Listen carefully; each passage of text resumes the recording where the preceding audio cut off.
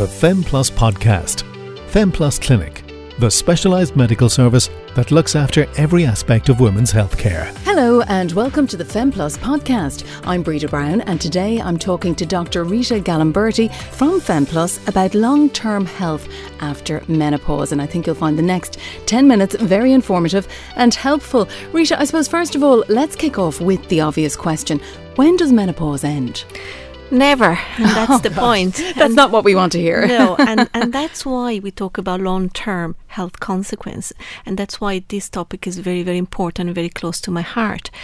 What I do ask my patients to do at this stage of their life is to make a plan for their health. It always amazes me how people plan for everything. They plan for a holiday, they plan for financial retirement, they plan for everything they do, but they never plan for their health. Most people would have what I call a wait-and-see attitude. I'm fine now, I'll see what happens, I'll worry when things do start to go wrong. And that is not really the right attitude to have, because you do need to plan for your health. And the reason why you need to do that is because prevention of many diseases is the only way to win them over. So when you say then there are long-term consequences of the menopause, what are they? The first one and the main one is cardiovascular disease. Obviously, we're talking about menopause, so we're talking mainly about women. Women do quite well in terms of heart attacks and heart disease up to the age of 50. You don't hear of many women. It's really something we think only happens to men. But after 50, unfortunately, we catch up very quickly. And this is really, really important because 50% of women in Europe die of heart disease. It's a massive statistic that not many women are aware of. People worry so much about cancer, but when we look at the statistic of cancer, and breast cancer in particular, that I know worry a lot of my patients, 3% of women will die of breast cancer, 50% of heart disease. And that's a really, really, really staggering number.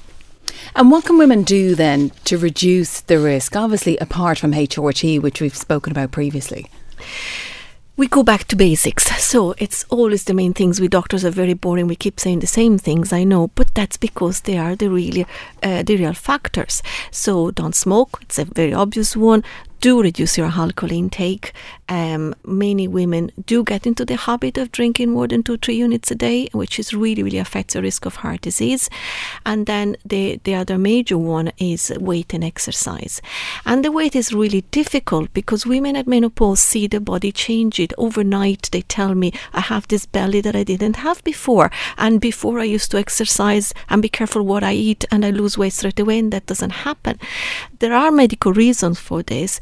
One of the things the hormonal changes do, they change the way your insulin metabolism work. So we do tend to put fat in different new places. We tend to put fat on the belly, which is the big risk factor for heart disease. And it's very hard to lose it. Not impossible, but hard. I say to patients, a little bit like going on a treadmill the wrong way around. It seems like you're doing a lot of work and you're going anywhere, but that doesn't mean you have to give up. And unfortunately, middle age, you do see a lot of people giving up. They let themselves go. They're sick of fighting. They don't look after the weight anymore. And that's why their risks go up so much. So what should they do then?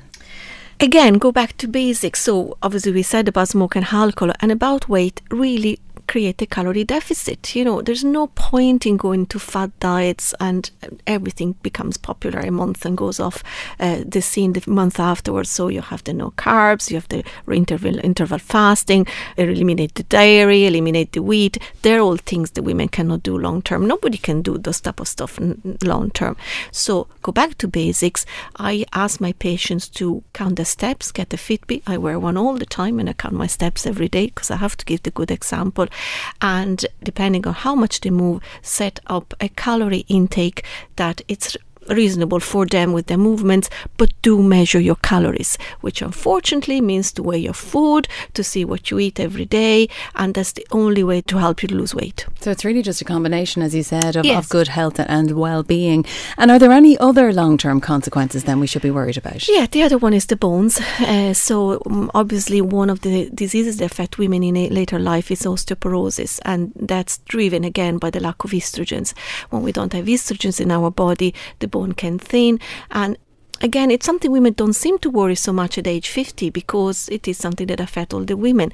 And women don't think of osteoporosis as something that can kill you. But you do need to think that our life expectancy is much longer these days. So if you're going to live to age 90 to 100, it means that you're going to live a third of your life in menopause. And if your bones are not good, it's not really a good quality of life at all. You're going to have chronic pain, and if you do have fractures, it can kill you, because 30% of people in their 60s or 70s who do have a hip fracture can die in hospital as a consequence of the fracture. Really? So we need to look at our calcium intake then, I assume, probably all the way during our life, do we? We do. Calcium is actually the least important thing you need to worry about. One of the things that happen in menopause with the lack of estrogen is that we do have two groups of cells that work in building the bones. A group of cells that destroy the bones and a group of cells that build up new bones. And what goes wrong in menopause is the balance between these two groups. The destroyer work more than the builders. Calcium is just building blocks. So if you do take calcium and you put it there in your body, it's like having a pile of building blocks, but nobody's going to build the bones. So what makes the difference is either taking HRT or have other medical intervention that can be effective. There are medications that we use for osteoporosis, but what women can do themselves is exercise. It has been shown that weight-bearing exercise can influence the way the new bone is formed. And weight-bearing exercise is not just lifting weights, but anything that you use your body as a weight as well. So yoga is very good, Pilates is very good, resistance classes are very good, and they are very, very simple measures the women should adopt when they think about their plan at the beginning of menopause. And the other thing that they need to take is vitamin D. Vitamin D is essential. If you take calcium along without vitamin D, it doesn't really make a big difference. Vaginal consequences, there's something else that we need to think about. Yes, and that is a thing called vaginal atrophy. So again, it is something that will affect the rest of your life. When the lack of estrogen kicks in, there will be vaginal changes that can be very, very distressful for some women. And we'll be talking more about vaginal changes in the next podcast. Well, Rita, I think we've all definitely learned something today. Dr. Rita Galimberti from FemPlus, thank you for your time. And if you want more information, you can get in touch with Rita at femplus.ie or call 01821 0999. The FemPlus podcast. FemPlus Clinic, the specialised medical service that looks after every aspect of women's healthcare.